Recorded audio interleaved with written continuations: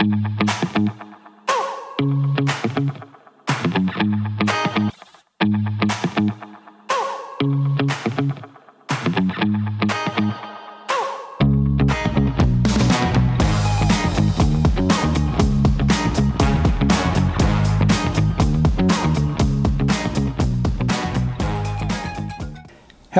I am Tony Silveira, and I welcome you to my evening devotional. On tonight's episode, we're going to see what happened with the Messiah born in Bethlehem. This is the series on the prophecies of Christ. As an introduction, let me tell you that some say that the Old Testament has over 400 prophecies about the coming of the Messiah. Others place the number around 300. I don't want to argue what is the correct number, but I will teach you about a few of the most relevant ones on this series of my evening devotional. Jesus Christ perfectly fulfilled these prophetic writings, and the odds of that happening are just incredible.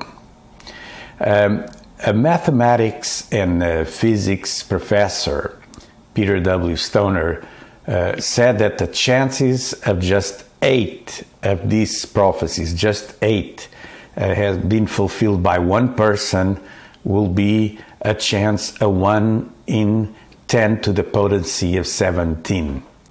As an example, that will be the equivalent of covering the whole state of Texas, which is bigger than France and Germany, together with silver dollars 2 feet deep, and expect a blindfolded man across the whole state to find one coin that you marked.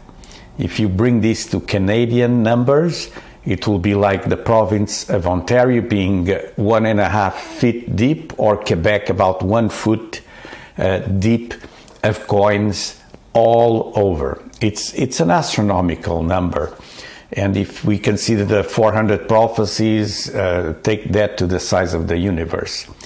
But tonight I want to talk about one of these prophecies about Bethlehem Ephratah. In Micah chapter 5 and verse 2, there's this prophecy regarding the Messiah. It says, "But you, O Bethlehem Ephratah, who are too little to be among the clans of Judah, from you shall come forth for me one who is to be the ruler in Israel, whose coming forth is from of old, from ancient days." So this is the prophecy. And in the New Testament, the Gospels start with the story of the birth of Jesus and the fulfillment of this prophecy. In Micah 5:2, we see that Bethlehem will be the birthplace of the Messiah, the ruler of Israel.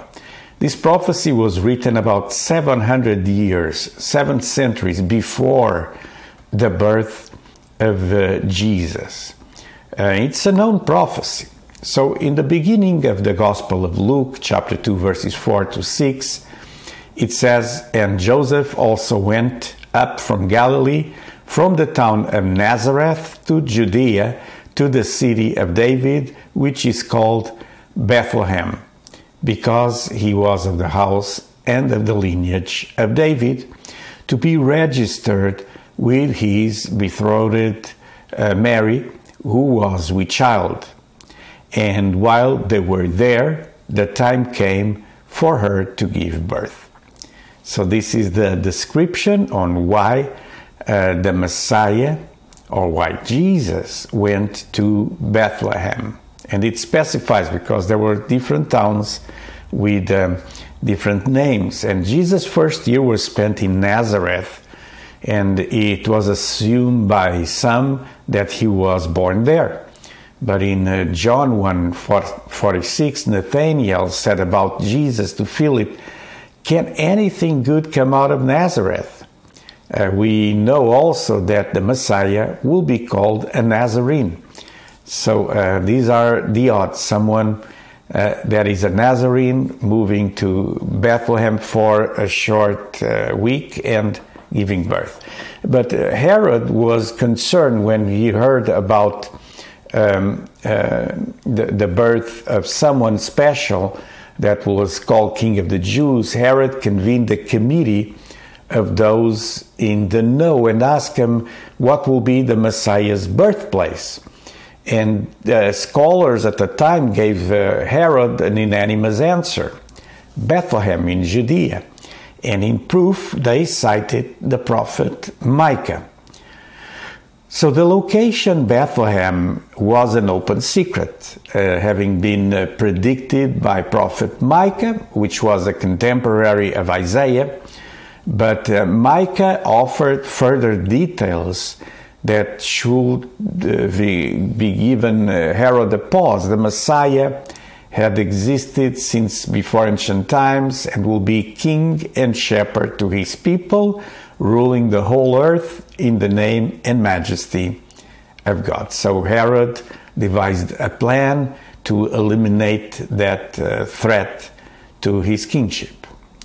Now, when Matthew wrote his gospel, he was bringing incredible news, and he quoted prophecies from the Hebrew scriptures to make his point that our long-awaited Messiah had come, and his name was Jesus. Let's read in the book of Matthew, chapter 2. It says, "Now, after Jesus was born in Bethlehem of Judea, in the days of Herod the king, behold, wise men from the east came to Jerusalem." So Matthew alters a few things in the prophecy. Bethlehem Ephratah is called Bethlehem in the land of Judah, which is, of course, the same place. But there were two Bethlehems, and he wants to make sure that Bethlehem was meant in order to underscore that it was Judah and not some other place with the same name. The very land of the tribe of Judah, from whom the Messiah was expected to come. How beautiful to see this prophecy from 700 years prior being fulfilled in Christ. Tonight I want to tell you that Jesus is the Messiah. And just as he came in human form, was born of a woman we saw yesterday, he was born in the specific place prophesied 700 years before, he wants to reveal himself to you. These are some of the ways he revealed who he was to religious people and to scholars and scribes and all these people that were waiting for him. Maybe you're not waiting for him, but he's waiting for you. And God wants to transform your life for better. Jesus wants to be your Savior. He wants to be your Messiah. And I'd like to conclude with a word of prayer for you. So God, I pray for my friends watching this devotional.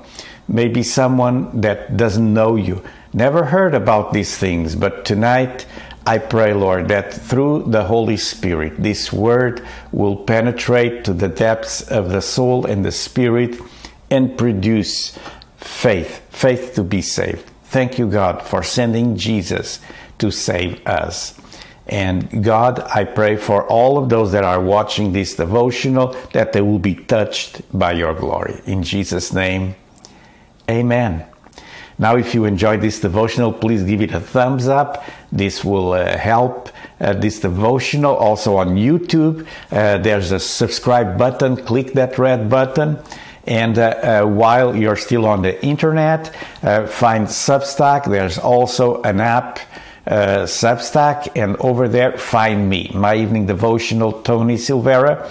And you will be able to check all the devotionals containing the outline, the audio file, that's the podcast, and the video message. I'll be here once again tomorrow at 9 p.m. God bless you.